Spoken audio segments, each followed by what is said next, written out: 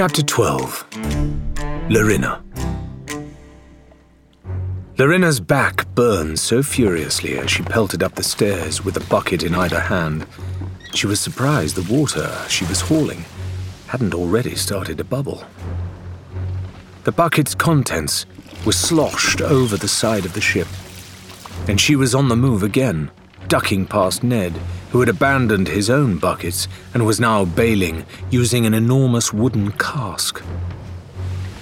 His eyes were glazed and his muscles bulged as he staggered up the stairs with gallons of water in his arms. She'd never known one man could be that strong. Even with Ned's Herculean efforts, though, they were losing the battle to save the Unforgiven. Water was still pouring into the ship's lower decks through a handful of breaches in the hull, and without the supplies to permanently repair the damage, there was no way to stem the tide for long. Larina had stuffed everything she could think of into the gaps, including one of Faisal's gaudy shirts. But if they were going to save the Unforgiven, they needed decent wooden planks to do a proper job of it. In the meantime, all she and Ned could do was run an endless Sisyphean loop up and down between the decks, scooping up all the water they could carry and sending it back into the sea where it belonged. With Faisal still out cold from the blow he'd received, Adelaide was attempting to sail the ship on her own. She was clinging grimly to the helm, trying to avoid contact with the larger waves that would send yet more water into the hold and hasten their demise. She hadn't said where they were heading, and although Larina was vaguely aware of some high cliffs coming into view, she was too focused on bailing to care much about their destination. Once again, she staggered below to where the water was waiting to meet her, filling up her buckets to their brims before hauling them up to the deck, again and again and again.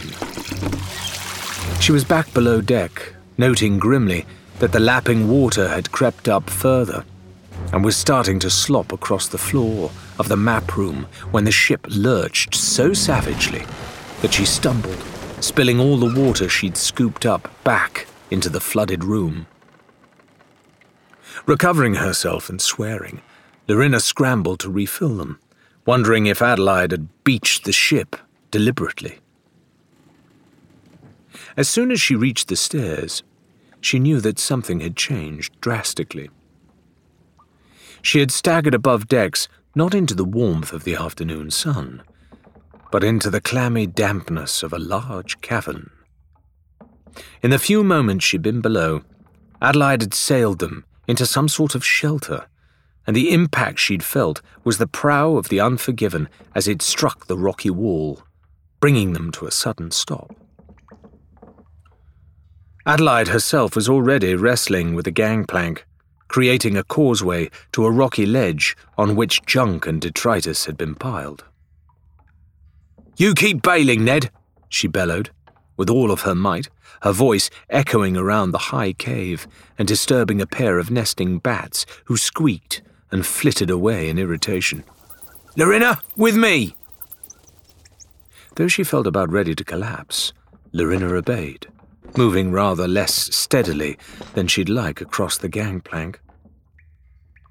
Adelaide was already rooting through the old barrels and crates that littered the smooth rocks, and Larina joined her in search for the supplies. "Found nails," she gasped, feeling the cold metal sliding between her questing fingers as she groped around at the bottom of a barrel, seizing a handful and caring not that a few stuck painfully into her palm. Cuts would heal. "Not much good by themselves," Adelaide grumbled. Upon discovering a stout, if rusty axe leaning against the cave wall, she rounded on the crate she'd just finished searching and attacked it savagely, in the hope she might fashion it into the sturdy planks they so desperately needed. Instead, the wet and rather ancient wood simply collapsed in on itself, briefly eclipsing her in a cloud of dust and mold. There was an ominous creak from behind as the Unforgiven began to list dangerously. Frantic now, the pair joined forces, tugging with all of their might at an old tarpaulin. Beneath it lay the supplies they needed, left behind by some unknown adventurer whose loss would certainly be their gain. The question now would be whether they could act quickly enough to save the Unforgiven before the water she'd already taken on sent her broaching sideways, at which point the island would be her final resting place. Larinna didn't think she'd ever run so fast as on the journey back to the ship, and she hurled herself bodily into the water that now flooded the bottom deck with her share of the planks. Working in tandem for as long as they could hold their breaths, she and Adelaide moved methodically through the belly of the stricken ship, looking for the telltale air bubbles that indicated a hull breach. Whenever they spotted a stream, they laid a plank across it, pounding in the nails that would hold the wood in place and stop the flow. Every time they sealed one of the Unforgiven's wounds, they'd erupt from the water, taking a deep gulp of air, and move on to the next. Before long, the heat of physical exertion was washed away from Larinna's body, and she felt frozen to her very core by the icy liquid. Through it all, Ned kept bailing, and when Larinna came up for another gulp of air, she was immensely relieved to see that the water level was back below the hatchway. By the time she'd patched a few more holes, it was lower still, and now she felt confident enough to leave the rest of the breaches to Adelaide and rejoin the bailing effort. Before long, they formed an exhausted bucket chain, scooping up water with one hand and accepting empty pails with the other, until at long last, the Unforgiven righted itself. She was whole again. They showered Ned with praise, but he simply gave a little smile and went to sit indoors beside Faisal, who was lying under Ned's jacket in the captain's cabin. Between their flight, the fight, and the flooding, the ship barely had anything left inside her save for the map table and other shipboard essentials. Even most of their food and grog, which was stored down on the lower deck, had been lost to the seawater. Adelaide gave out a long, irritable yawn, seemingly annoyed by her own fatigue, when she caught the others looking at her. "We might as well stay tonight and make camp," she admitted. "And we may be facing another ambush or a fight, so let's scavenge anything and everything we can take from here." Larinna nodded, looking around. "Where is here, anyway? Seems pretty well protected." "This old place?" Adelaide grinned, weariness visible in her eyes. "It's been a refuge for the lost and lonely as long as anyone can remember. Used to be a pirate hideout way back when. Thieves' Haven, they called it." Larinna sniffed. "Daft name." "Well, it was the olden days," Adelaide informed her. "They did things differently back then." They took their ease around an ancient campfire in one of the many offshoots from the central cavern, dining on the fruit that grew on the island's upper peaks and a pungent jar of pickled fish that had somehow survived the day's trials intact. No one could remember purchasing it, and Adelaide suggested wafting it under Faisal's nose to see if it might act like smelling salts. They were still soaked to the bone, and so elected to spend the night around the warmth of the flames rather than in the damp underbelly of the Unforgiven. "I remember the first time I found this place," Adelaide commented, her voice unnaturally nasally, as she gulped down one of the fish with her nose pinched tightly shut. "I'd found an old treasure map, and I was climbing around on top of the cliffs looking for a place to dig.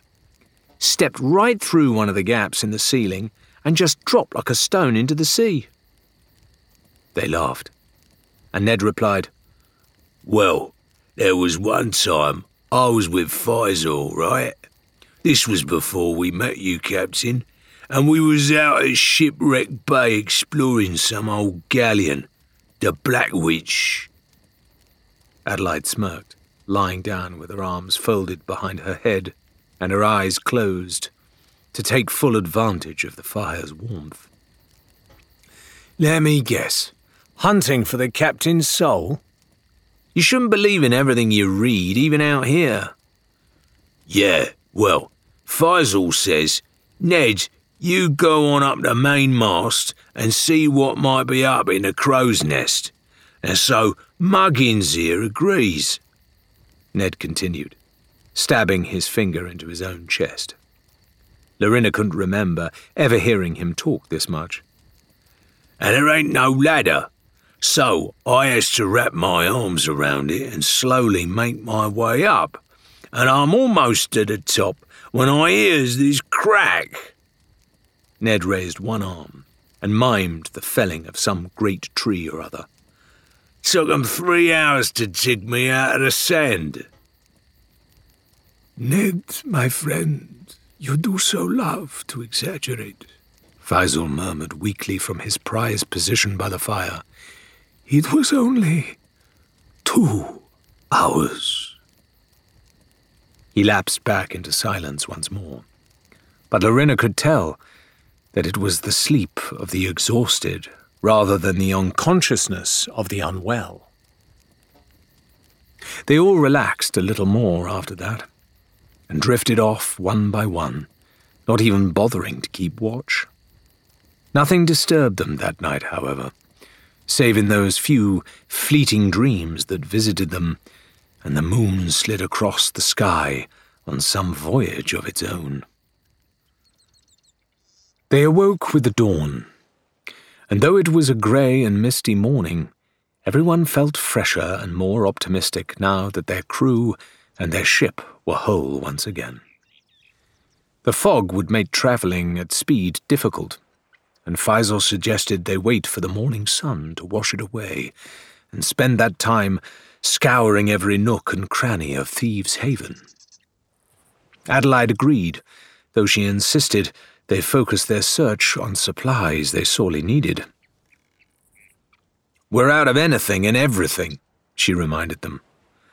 Though if someone manages to find me a new bed, something gorgeously soft and fit for an empress, I'll buy them a drink once we're rich. They spread out and moved through the caves, poking and prodding into nooks and crannies, though Larinna wondered aloud why they were expecting to find anything at all. Why, she inquired, had this place not been picked clean long ago? Sometimes it is a matter of practicality, I think, Faisal explained, pottering around quite readily now that the bruise on his head was almost gone. Let us say you set out on a long voyage, loaded with food and supplies, and you come across another ship loaded with treasure. You fight, and of course you win, because you are a mighty pirate. But what is this? Your hold is full of bananas. You need the space, so you leave them behind in a place like this. Or perhaps throw them overboard to be washed up somewhere. The sea of thieves gives and takes in equal measure. And sometimes it's a matter of drink, Adelaide added, rather more pragmatically.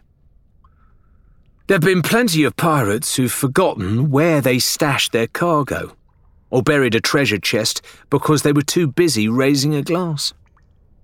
To emphasize her point, she wrenched the lid off a barrel and pulled out a sample of the provisions inside, smirking. Either way, Faisal continued, it always pays to be thorough. Sometimes even skeletons will ferry things from place to place. Perhaps they remember the days when they were pirates, or perhaps... He was interrupted by a loud crashing sound from the depths of the cave and an angry bellow from Ned a moment later.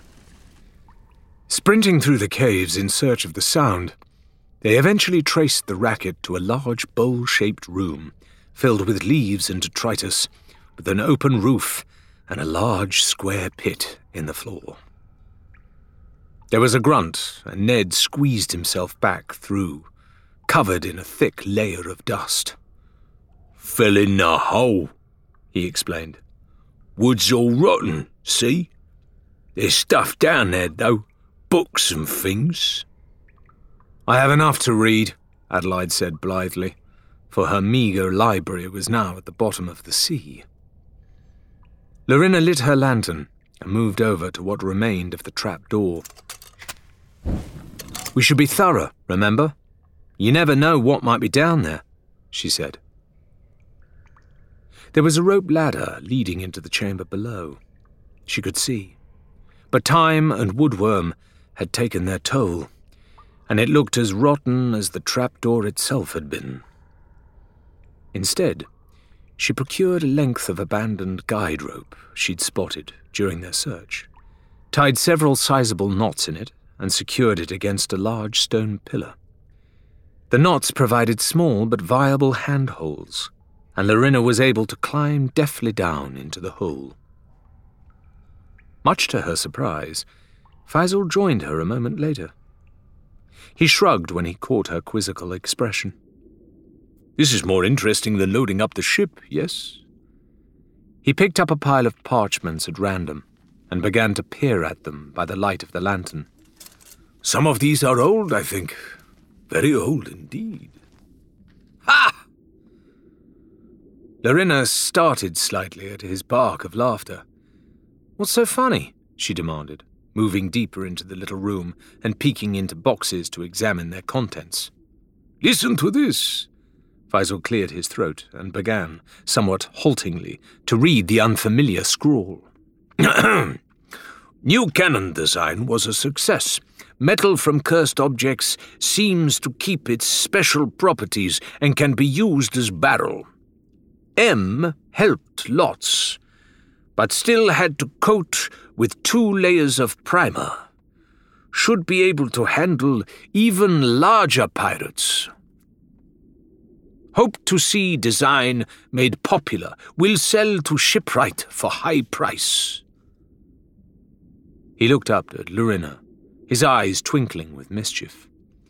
"I think this was an inventor's workshop or something very much like it, and of course his designs did indeed become popular in time. What a tinkerer he must have been." Larinna was still puzzling over Faisal's words. "Are you saying he invented magical cannons that could fit pirates?" she said, incredulously. "And you lot launch yourselves out of them?" "Of course not," Faisal said reproachfully. "That would be foolish." Larinna flushed. "Well, that's what I thought. It is much better to get someone else to launch you, if possible, so that they can aim." "Yes, but..."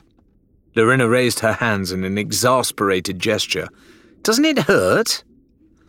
"Only if you miss. Now, these," Faisal exclaimed, pulling away a large waterproof sheet and examining the weapons underneath it. "These could be worth getting excited about, perhaps." He pulled out a large rifle with a very long barrel and squinted down its sight. "Yes, I think these will be very useful indeed if our adversaries really have made it to Tribute Peak ahead of us." Larinna, moving to appreciate a gilded sword hanging on a rack, couldn't help but agree, especially when she considered the chipped and blunted offering from Wilbur that currently hung at her side. "They're in superb condition, yes?" "Fashioned back when the world was new," Faisal mused. "The others will be very pleased, I think." Working together, they carefully removed all of the weapons they could find from the dusty old workshop, along with a healthy supply of lead shot. With a gem-studded pistol at her side and the weight of a gleaming cutlass in her hand, Larinna felt far more confident about taking on any other crew members who dared to stand in their way. As an afterthought, She carefully wrapped Wilbur's old sword in an oilcloth and placed it in a barrel for some down-on-their-luck wanderer to find in the future. Give and take, she thought, with satisfaction. They piled the rest into a large weapon chest and carried it gingerly to the gangplank, expecting to be met with congratulations for their find. The minute they saw Adelaide standing at the stern of the Unforgiven, however, they knew that something was wrong. "We've got company," she said grimly as they approached. From this angle, the cave's opening gave them a narrow view of the ocean. By following Adelaide's outstretched finger, they spied the forbidding silhouette of another ship, threading its way through the morning's mist. Lorena's eyes widened. "Don't tell me. Is that—" "The Black Gauntlet," Adelaide said grimly. "Scorched but not scuppered, it would seem." She kicked irritably at a chunk of driftwood, watching it skip across the water below. "We lingered too long." "Assuming they know we're here," Faisal offered. "Perhaps they came to Thieves' Haven to lick their wounds just as we did." Adelaide shook her head. "They'd likely have sailed straight inside if that was the case. Instead, they've been circling. No, they've got us trapped, and they know it. We'll have to—" "Ned, no!" The cry rang out with such ferocity that Ned actually jumped, poking his head up above the deck as Faisal tore across the gangplank and snatched at whatever he was carrying. He held it at arm's length as he carried it well away from the Unforgiven, moving with such caution that the box might as well have been a fizzing powder keg. Lorena couldn't quite understand the reason for his alarm, though, for what he'd confiscated seemed to be just another treasure chest, albeit one with a very unusual design on its lid. It reminded her of something, but she wasn't certain what. "What's wrong, Faisal?" Ned had moved to stand behind them, looking upset. "I couldn't find a way to open it, so I thought I'd bring it aboard for later." "Well-intentioned as ever, my friend," Faisal said consolingly. "But with our luck so far, we scarcely need to be bringing a cursed chest with us on our voyage." "Cursed?" Adelaide, who was a moment away from brushing the lid of the strange box with her fingers, jerked her hand away immediately. "What's wrong with it?" "It is known as a chest of sorrow, though I have only seen one like it before," Faisal proclaimed. "If it is disturbed, it will begin to cry at intervals, normally when you least wish it to do so, until the box is opened. If we wait a moment, I'm sure you will see for yourselves." As they watched in horrified fascination, the design upon the box ran thick with moisture, and Lorena recognized what she was looking at. The face of a mer, at least as she'd heard them described, twisted in misery. Great rivulets of water began to gush from its large, mournful eyes, and a forlorn sobbing echoed through the cavern. In moments, a small waterfall was trickling over the edge of the walkway and into the seawater basin below. "Anyone who unwittingly carries a chest such as this as cargo will soon find themselves quite flooded out," Faisal commented. "It is better for us to leave the wretched thing behind for some more desperate soul to take as a prize." "Faisal," Lorena murmured thoughtfully, "about those modified cannons you mentioned, I don't suppose you've seen any around Thieves' Haven? Any form of defense?"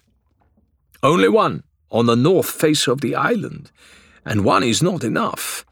You would get one surprise shot off, perhaps two, and then whoever is working the cannon risks being blown to pieces because they are a stationary target. We pirates are somewhat harder to patch back together than our ships, I am sad to say." "You sound like you've got another plan," Adelaide challenged her. "May I remind you that your last scheme nearly cost us the bloody ship?" Lorena scowled. At least give me a chance to explain what I have in mind before you tell me I'm crazy. You're crazy, Adelaide told Larinna for the 4th time, watching the taller woman slide herself awkwardly into the barrel of the cannon. Insane even! Have you any idea how difficult this will be? You wanted me to trust you, Larinna grunted, squeezing her arms up in front of her so that she could reach out and accept the cursed chest from Faisal. She hoped fervently that the wretched thing wouldn't start sobbing while it was inside the cannon with her. That's why I'm letting you take the shot. Yes, and since I first laid eyes on you, there have been plenty of times I've wanted to launch you into the sea. I just never imagined our lives would depend on it. Adelaide moved around to the back of the cannon and gave it an experimental tug, shifting the little circle that currently provided Larinna's only window into the world, so that it pointed down toward the water. Far below, she could see the imposing form of the Black Gauntlet, its deck blistered and burned from the fire they'd started, several of its sails singed, but armed and ready for a fight. She could just about make out Captain Quince, motionless at the prow of the ship, like a hunter watching a foxhole. Maybe a bit to the left, she said nervously. And watch the angle. I don't want to skim like a stone. Oh, and did you remember to factor in... Adelaide, with no small amount of pleasure evident on her face, fired the cannon. Larinna's world exploded with a shockwave that started at her boots and ricocheted up through her body like a tsunami, rattling her from toes to teeth as she was flung through the air. She clutched the chest of sorrow like a lifeline, wearing an expression that somewhat resembled the design on its lid as the stinging wind brought tears to her eyes. Her hair whipped madly about her face, both ears still rang with the cannon's roar, and for a moment Larinna sailed helplessly across the sky, blind and deaf to everything. She reached the apex of her flight, and she blinked furiously as her stomach gave a lurch, forcing her eyes open a crack so that she could peer downward and work out where she was going to land. Worried that she might fall short of her destination, Larinna concentrated on bringing her knees up snugly against the bottom of the silver box and tucking in her elbows so that she was as small a target as possible. Behind her, a second shot rang out, then a third as Adelaide put the second phase of their plan into motion. The cannon fire was designed to distract attention from Larinna, to make it seem like she was just another shot that had missed its mark and struck the water. Hopefully, no one would pay her the slightest bit of notice. If she was spotted, she was as good as dead. The Black Gauntlet was directly underneath her now, her crow's nest so close Larinna felt like she could almost touch it. Fortunately, the crew was squabbling among themselves as they searched for the source of Adelaide's ambush, and no one thought to check the skies for flying pirates. Now Larinna was level with a balcony that wrapped around the captain's cabin, and she had only a second to suck in a deep breath before the waves closed over her head. Her momentum carried her deep underwater, and she kicked out and up, turning as sharply as she dared.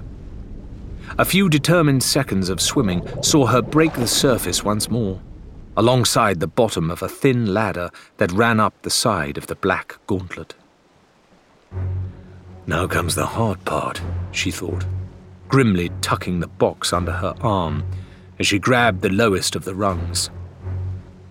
The chest had started crying again, and she hoped that the wailing sound it made would be drowned out by the general commotion above deck. For Quince and his crew had begun peppering Fee's Haven with cannon fire of their own. Hauling herself halfway up the side of the moving ship, with the soaking chest braced against her body, was only half the battle. Next, Larinna was forced to awkwardly stretch her form as far from the ladder as it would go, allowing the soggy chest to dangle in her free hand before taking a one-armed leap toward the railings that bordered the captain's private deck. She missed.